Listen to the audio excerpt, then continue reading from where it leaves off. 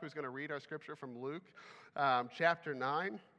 Listen, if you're capable, would you stand for the reading of God's word this morning?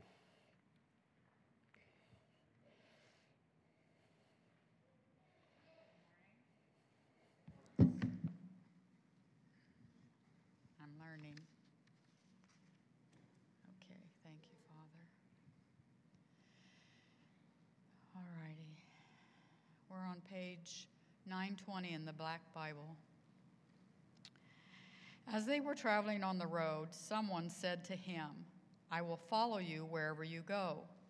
Jesus told him, "Foxes have dens, and birds of the sky have nests, but the Son of Man has no place to lay his head." Then he said to another, "Follow me." "And Lord," he said, "first let me go bury my father." But he told him, "Let the dead bury their dead. But you go and spread the news of the kingdom of God." Another said, "I will follow you, Lord, but first let me go and say goodbye to those at my house." But Jesus said to him, "No one who puts his hand to the plow and looks back is fit for the kingdom of God." Let's have a word of prayer. God, thank you so much for this time that we have together to gather together in worship, to be reminded of your immense, unmatched love for us. Father, it's unreal still that we can come together and worship in the grace of salvation that you have given to us, not because we could earn it, because we never could, but because you are good and because you love us. And God, we want to be a church that lives in that joy at all times, that we would always be filled with gratitude, and that what happens here would boil over in our lives into the little worlds we live in outside of this building, into the relationships that we have, all to the praise and glory of Jesus' name. Would you use this morning for that cause? In Jesus' name we pray. Amen. You can have a seat.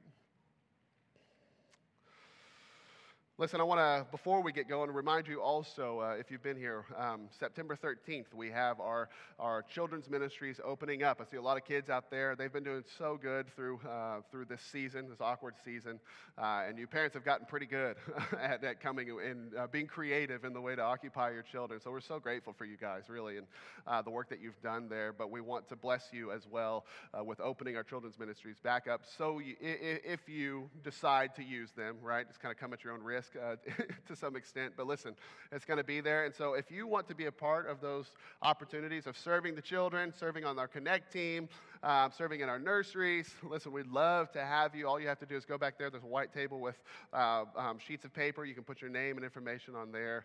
And we have some people, our ministry directors, Brooks up here, who oversees our nursery. They are putting together a rotation to begin to start on September 13th. So looking forward to that. If you have questions, she's right here. I'm up here. You can talk to us about what that looks like. We'd love to have you be a part of that. You can also sign up through our website. So we'd love to have you guys. Okay. How many people have been tuned into the NBA lately? Great. That's worse than the first service, by the way. Okay. All right, Matt. This is from Matt. If you have been tracking it at all, it's weird enough. I'll tell you about it anyways, right? The whole league is quarantined at Disney World. All of the teams, all of the players, all of the coaches, probably their families, I don't know if they're allowed to. They're all at Disney World, and they've been doing the playoffs and the remainder of the season in Disney World. There's this big dome there, and so they've just quarantined the whole league to Disney World. I think it's fascinating, right? And if you watch a game, which is really hard because their schedule is crazy right now, but if you watch a game, you won't see people in the stands because they're not allowed. Right? But what you will see is just these video screens lining the whole court of people who are watching from their living rooms and who knows where else, right? They're tuned in through a webcam, and so it looks kind of like there's a crowd, but if you look close enough, it's just a bunch of people on video screens watching. And I guess it's to make it look like there's a crowd for the players or to make it feel more natural. I have no idea, right? But that's kind of where the NBA is. I have not been tracking it because it's just too weird to track. I don't know how to do it. But there has been one storyline that keeps coming to the top, even without me looking, and that's at the continued success of LeBron James. Now, have you heard of LeBron James? Okay, all right, so we're getting there. Thank you. LeBron James, he's a new upcoming star in the NBA. You'll get to know him. I'm just kidding. He's been in the league forever. He's kind of an elder in the league now. He's 35 years old.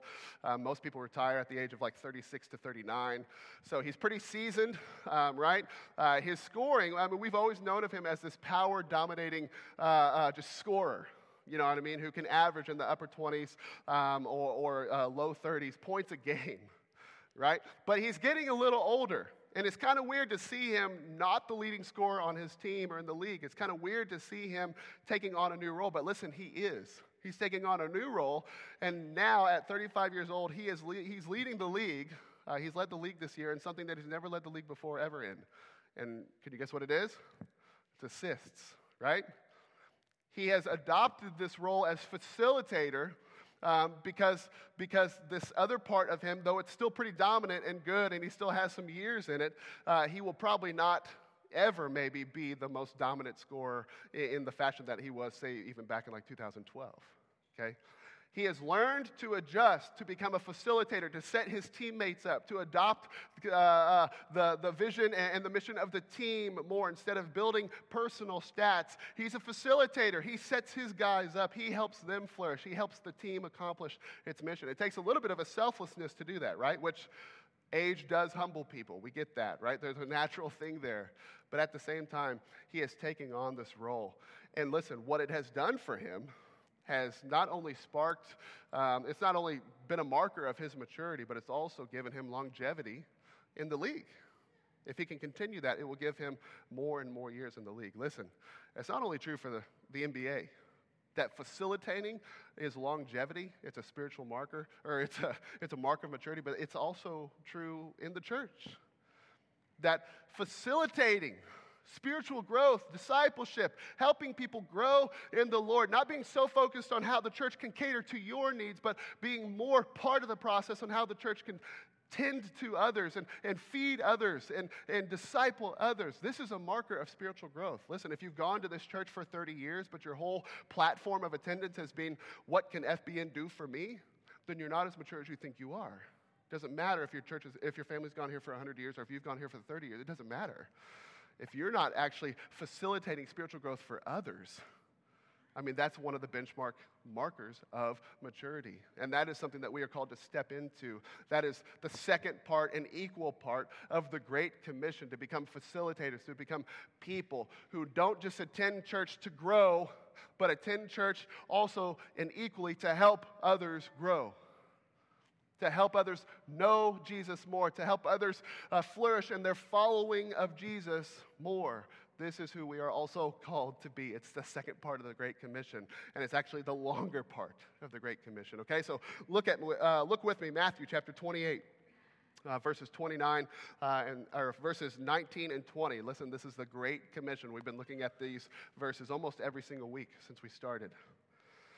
Jesus says, "Go, therefore, and make disciples of all the nations," right? Sending is in that word go.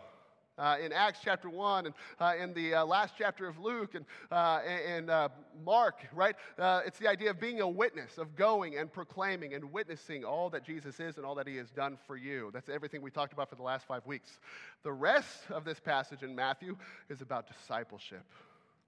Make disciples. There's a process there of making disciples of all nations, baptizing them in the name of the Father and the Son and the Holy Spirit. That's the first act of obedience, right, in this place of discipleship, believing in Jesus Christ. Teaching them to observe everything I have commanded. There's a process that means teaching, right? People don't come to just know the Lord and they just say, well, now I automatically know how to do everything that he wants of me and how to please him in every way. And now I automatically know it. No, they've been introduced. They love the Lord because of what he's done for them. That's clear, but they need help. They need teaching to know how to observe and follow the commands that Jesus has put in place. And this is the work of the church. And he says, also, remember, I am with you always to the end of the age. It's a wonderful reminder, if we're talking about discipleship, that this was never something that was on us or even something that we could pull off, because ultimately what we're talking about is growth. But it's God who does the growth, right? What he's called us to do is facilitate an environment that fosters the growing work that he wants to do in people's lives, right? He's given us what we need to do it, and He is there with us every step of the way. Okay? This is discipleship. Contrary to often thought, the Great Commission is about sharing faith and also facilitating, teaching, modeling the faithful following of Jesus Christ. This is discipleship. In essence, we're talking about spiritual growth. Do you want to grow in Christ? Do you want to follow Him more? Do you want to help others do that as well? Because discipleship is the process by which people grow in knowing and following their Savior, Jesus Christ. And it's what we've been called to do. Does that make sense?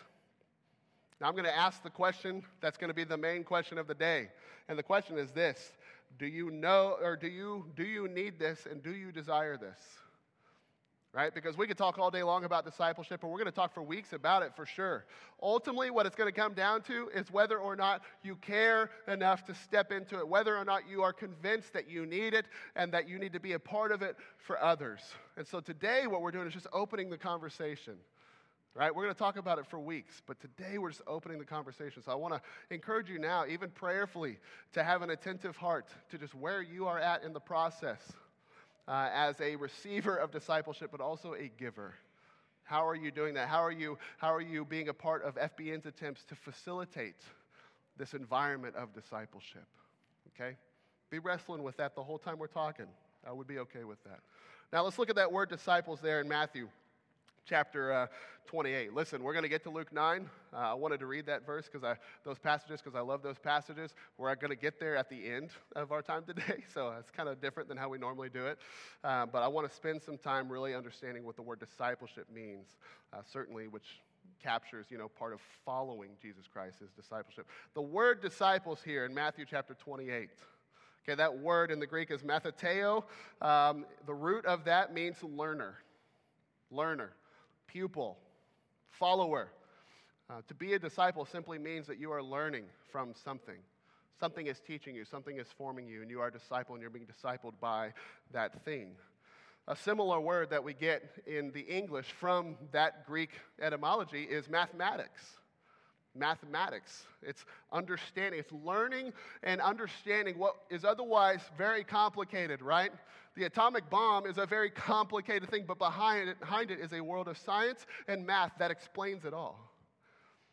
Right? And so discipleship, in a sense, is the mathematical process of spiritual growth, right? Spiritual growth is the goal. Discipleship is how we get there.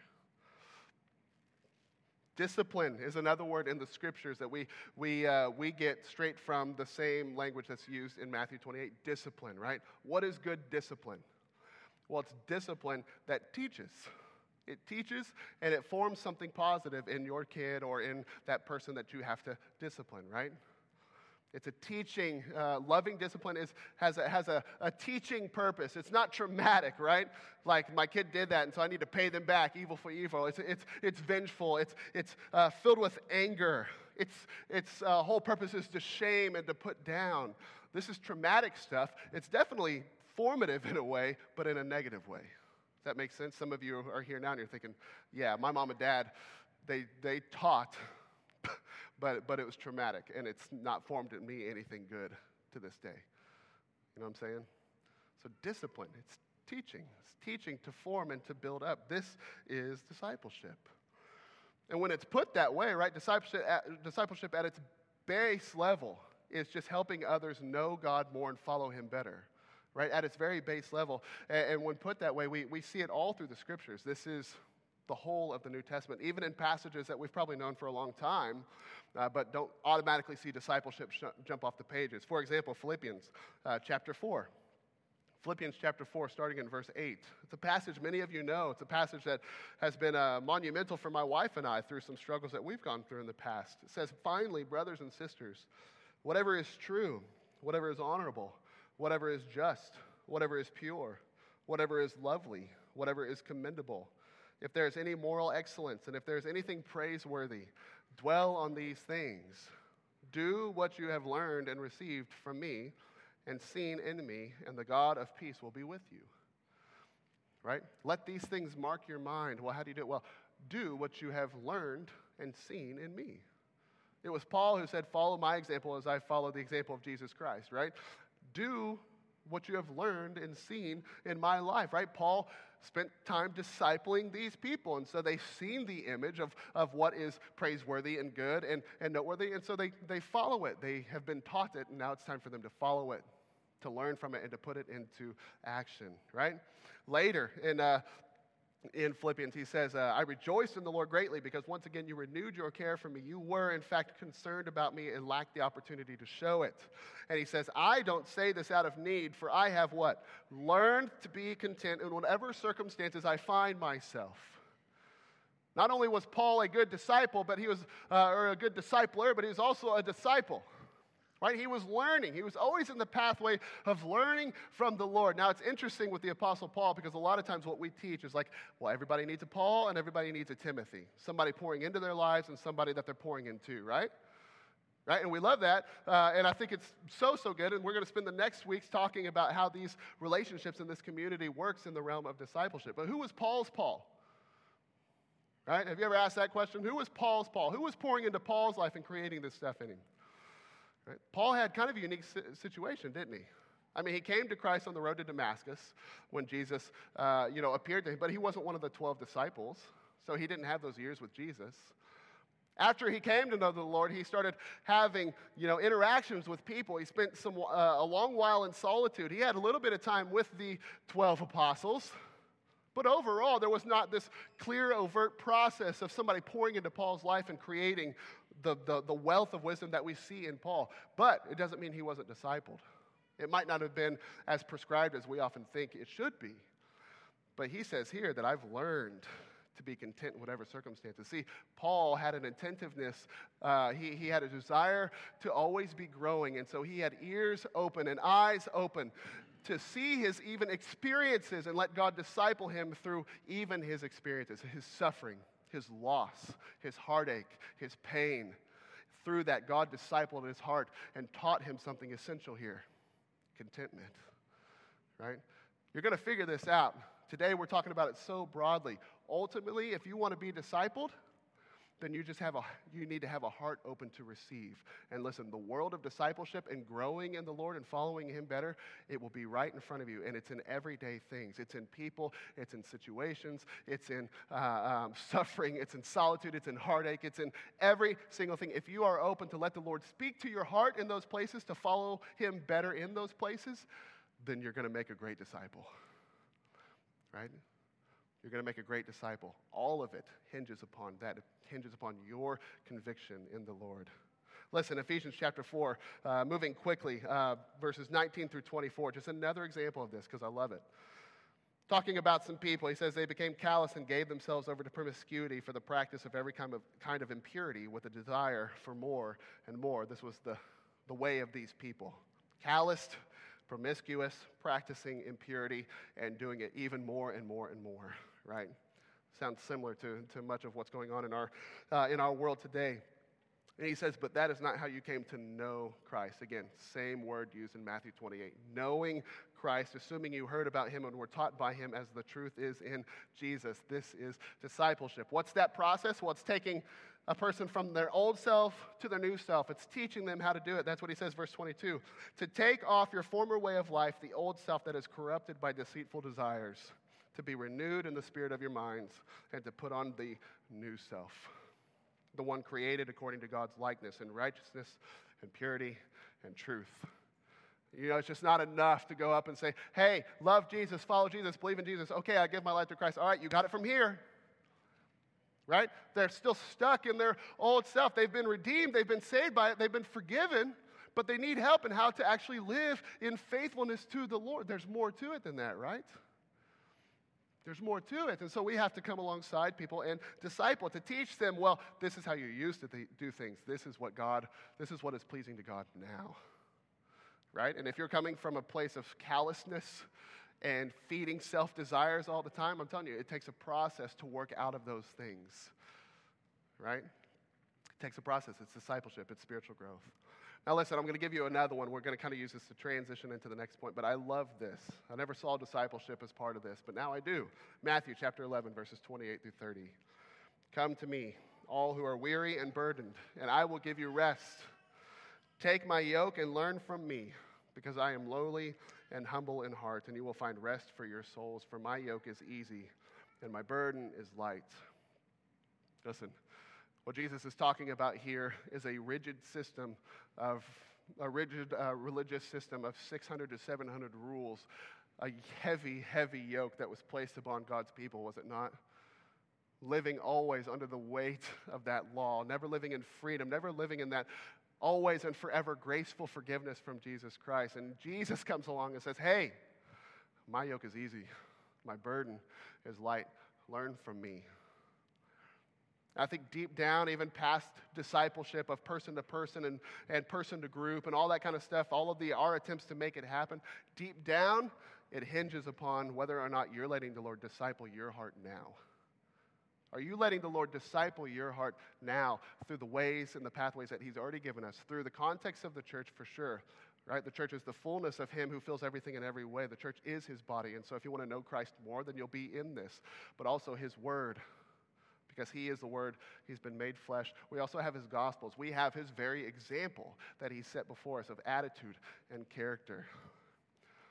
Dr. David Jeremiah said, and it's kind of convicting, he said, very truly, people truly already have as much of God as they want. They already have as much of God as they want, right? It kind of hurts because I think a lot of people, we just live in this world of like, oh, I want so much more, but, I don't know how I'm supposed to get it if they kill my Sunday school class or if they kill my opportunity in ministry, or they're changing nursery things, or they're adding a service now. It's not how I've always known it. I don't know how I'm going to get it. I want to know more, right? But Jesus says, and He gives us a way to disciple Him directly to our hearts, to speak to us directly. And if we're open to being discipled, that is the starting place of living in this community world of discipleship, of growing and helping others grow. Because His yoke is easy, His burden is light. Learn from Him. Okay, He's given us Himself, and it needs to start there. So listen, with all of that in place, and we're thinking about Jesus as being the ultimate discipler, let me give you this. Discipleship is the organic process of knowing and following Christ more and more through the facilitation and teaching and modeling of Christ, His Word, and His church. We want to know Him more. We want to follow Him better. But listen, it is organic. We're going to start at ground level here talking about discipleship, and it is organic. And what I mean by that is it's not externally tied, it's not externally based, and it's also not prescribed. What works for one doesn't always work for all. And what I mean by external is, I am in a discipleship group. I meet with John every Tuesday morning at 6:30 a.m. at Java Hote. But if Java Hote ever closes down, I don't know what I'm going to do. If John ever dies or moves, I don't know what I'm going to do, right? Where your discipleship, your spiritual growth gets tied to an external person or place or system or whatever it is, and then when that thing's removed from your life, what's left is kind of revealing on how mature you really are, right? Being in youth ministry for a long time, I heard about many youth groups where the youth leader would be there and he'd build up this big fire for the kingdom and all that kind of stuff, but then he'd leave somewhere, and the youth group just crumbles. It's like all of a sudden not even a thing. Why? What was going on there? Was it possible that everybody's spiritual growth and discipleship was just tied to a person and not actually to Jesus Christ Himself? See what I'm saying? So it can't be external. It's more organic. It's something that comes from the inside out. Like if if you plant a plant, in the ground, and the nutrients and the water and everything, the environment is conducive to growth, then it will grow. Now it's God's role to make it grow. It's the church's role to create the environment. Does that make sense? Okay. Listen, there's a lot here. One-on-one discipleship groups, 1-on-3, 1-on-12, weekly coffee meetings, D groups, small groups. Or you could take Paul's thing, of having just a teachable heart to where even suffering and solitude and your personal prayer and reading and serving others, where it speaks to you. My wife, one of the greatest disciples in her life was Nancy Lee DeMoss, a person she's never met, but she has a radio ministry, and it has formed something great in my wife. And listen, I'm not advocating that everybody was just like, I don't need the church anymore, I'll just listen to this thing forever, right? If it's real discipleship, then it'll increase your love for the Lord through his church, right? Through his word. It'll push you to the church if it's true. But listen, if you have a heart that's teachable, then you can grow and know the Lord all the more, which is the essence of discipleship. Okay, so that's a loose definition. It's scattered. I understand that. But listen, what I want to do now is just talk about a few things that can potentially get in the way of this. Okay, and that's where Luke 9 comes in. Because even if you have a teachable heart and you want this, you want to grow in Christ, you want to know Christ, you want to help other people do the same, it's not going to be easy. There's things that naturally get in the way, and Luke 9 kind of calls some of these things out. Jesus calls some of these things out. Let me start by saying this. In 2 Timothy chapter 3, verse 7, there's this passage, and he's talking about these selfish, hedonistic, godless people who says they're always learning and never able to come to a knowledge of the truth. This is kind of where the dangers begin, right? Because the reality is this: everybody's being discipled all the time. You're always learning, you're always seeing, you're always taking in information, you're always bringing in voices. There's a million voices out there, there's a million trends, there's relationships. All of it is forming something in us at all times. Not all of it is rooted in truth. So ultimately, what a lot of it comes down to is just the voices that you're letting sink into your life. For you and I, we need to understand that though discipleship is organic, that it still needs to be intentional in order to fight through the blur of voices and learnings and philosophies and everything out there that's not truth. You understand that there needs to be an intentional process.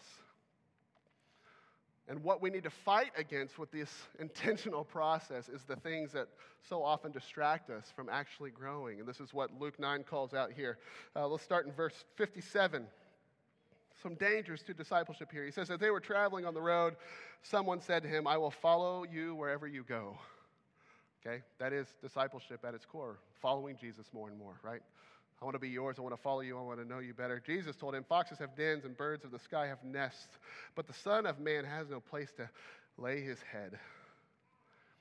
The first danger of discipleship, the first thing that can hinder discipleship is the danger of comfort.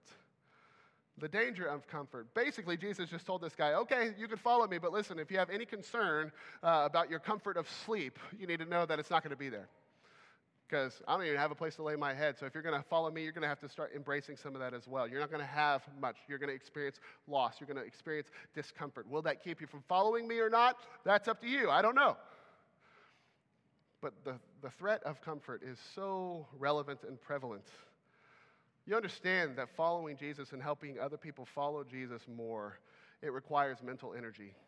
It requires physical capacity. It requires emotional transparency.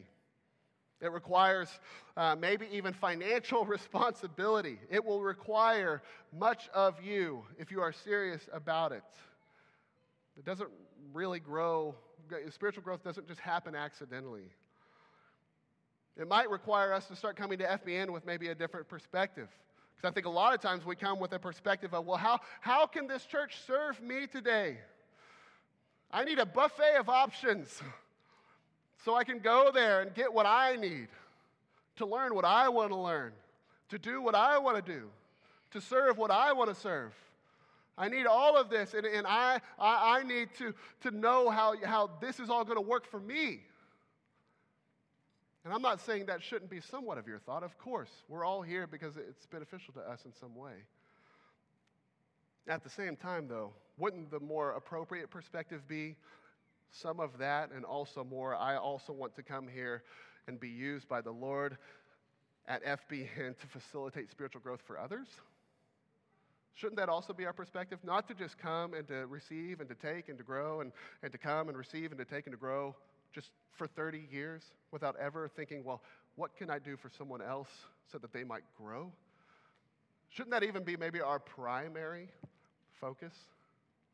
Like when you put your name on the nursery sheet back there, are you signing up because this is something that you actually want to help serve and you actually want to help disciple a 3-year-old versus, I'm doing this for me and it needs to be on my week, and it needs to be with the age group that I want, and if it's not there, then I'm not going to do it. Like, listen, you're going to burn out ASAP. Like, it's going to happen. But if you sign up ready to facilitate, first of all, that's a marker of maturity. Secondly, it gives you longevity in the place of ministry. It gives you longevity. This is what we should have as our perspective. So that's the first thing, is comfort. Second is this security. Security. Look with me at verse 59. Another guy says, or Jesus said, he said to another, "Follow me." And this guy says, "Lord, first let me go and bury my father." First let me go and bury my father. And Jesus says, "Let the dead bury their own dead. You go and spread the news of the kingdom of God." Man, that seems harsh from Jesus, doesn't it? Most scholars would tell you that what this guy was saying wasn't, "My dad just died, let me go bury him and then I'll follow you." That wasn't what was going on. This was a response of duty to the family.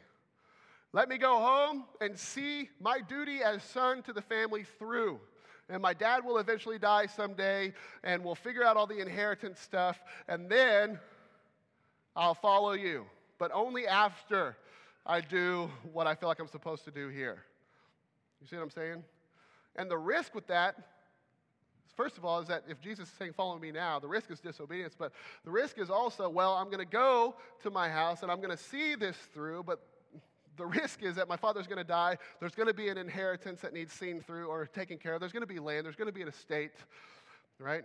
And what could eventually happen is like just if I say I'm going to follow you, then realistically I probably won't. And listen, it's kind of a weird thing, but I've had at least a few people in my life who have these radical calls to the mission field or to ministry. They have these big calls. You know what I mean? And they say, "Well, this is what God has called me to do. But, I need to make some money first. I should probably start a family. I should probably get some of these things in order, and then I'll follow. Then I'll go." Right? They're not on the mission field. They're not there. And it's not because they don't want to be necessarily. It's not because God's done with their story. He's certainly not. It's just maybe there's been a momentary place of distraction, of security that has played into it all. Listen, if we find our security in how things have always been, or if we find our security in any of that stuff, it's going to limit. It's going to hinder. Right? Listen, the third is this. Verse 61, I feel like this is far more relevant to the whole here. It's 61. Another said, "I will follow you, Lord, but first let me go and say goodbye to those at my house." And Jesus said to him, "No one who puts his hand to the plow and looks back is fit for the kingdom of God." Half-heartedness is the danger. Half-heartedness. I would say this guy probably had a tinge of conviction, but mostly it was uncertainty, it was fear, it was hesitation, it was an attachment to how things are. Almost like he's saying, "Okay, Lord, I'll go, but first, let me go back to my family, let me go back to my household and let them know that I'm never going to see them again because you want me to follow you. I'll do it, but first let me go and tell everybody how much this is hurting me and how much cost it's going to be for all of us." You know what I mean? It's a half-heartedness where one side is like this obligatory, "I'll do it," but then the other side is like, "But I don't really want to." Like there's just a sorrow about leaving what you've become so accustomed to. It's the same thing with, the whole thing with Sodom and Gomorrah and Lot's wife. You know what I mean? When she looks back, God said, "Don't look back at the cities as they're burning because you'll turn into salt." She looked back. Why? Because she missed what was going on there. She looked back with like, "Oh, man, I know I need to go here, but man, that was good." You know what I'm saying? It's half-heartedness. There's no conviction there.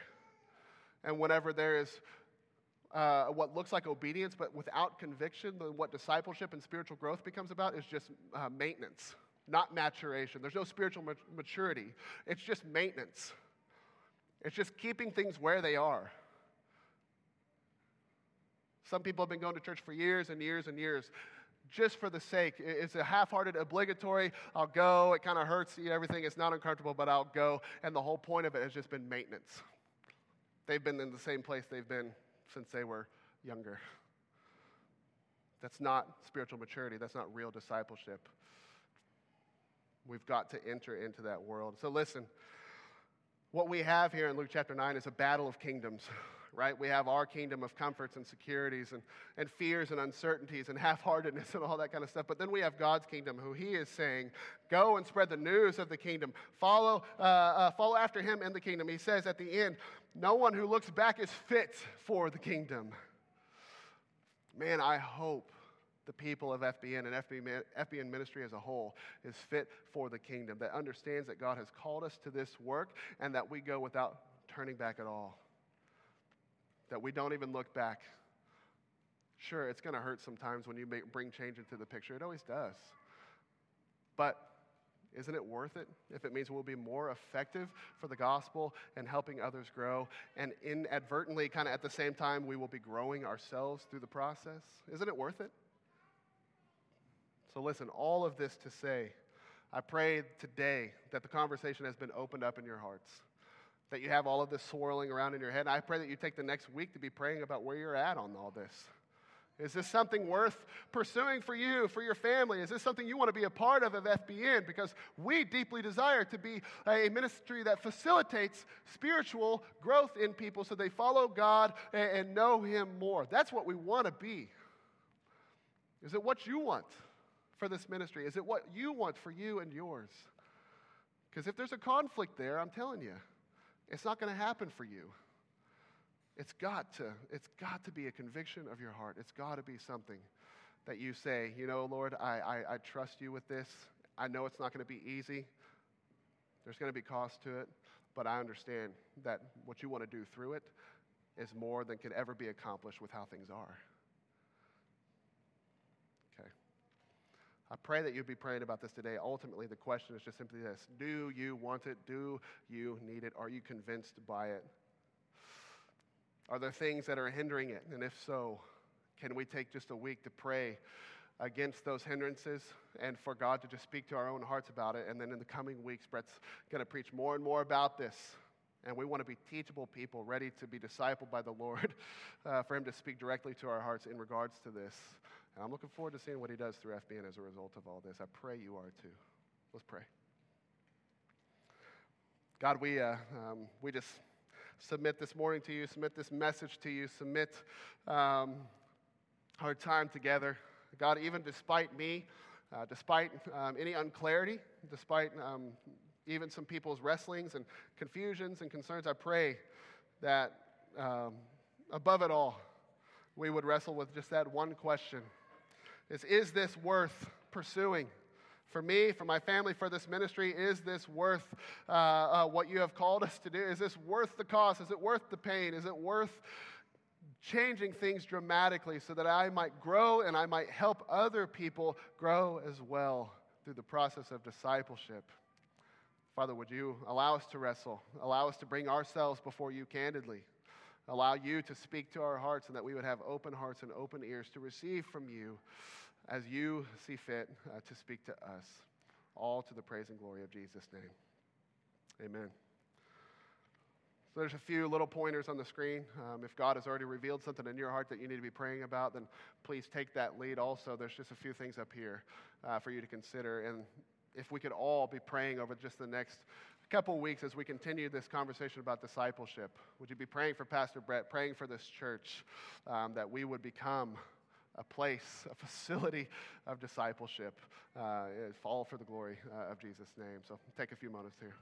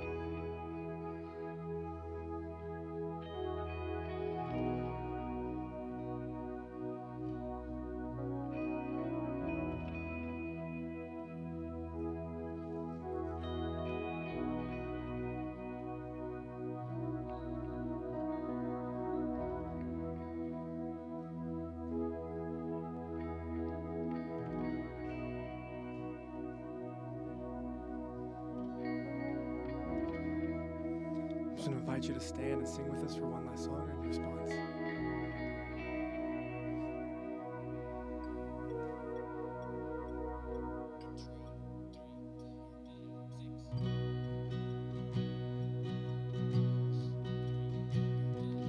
Grace, what have you done?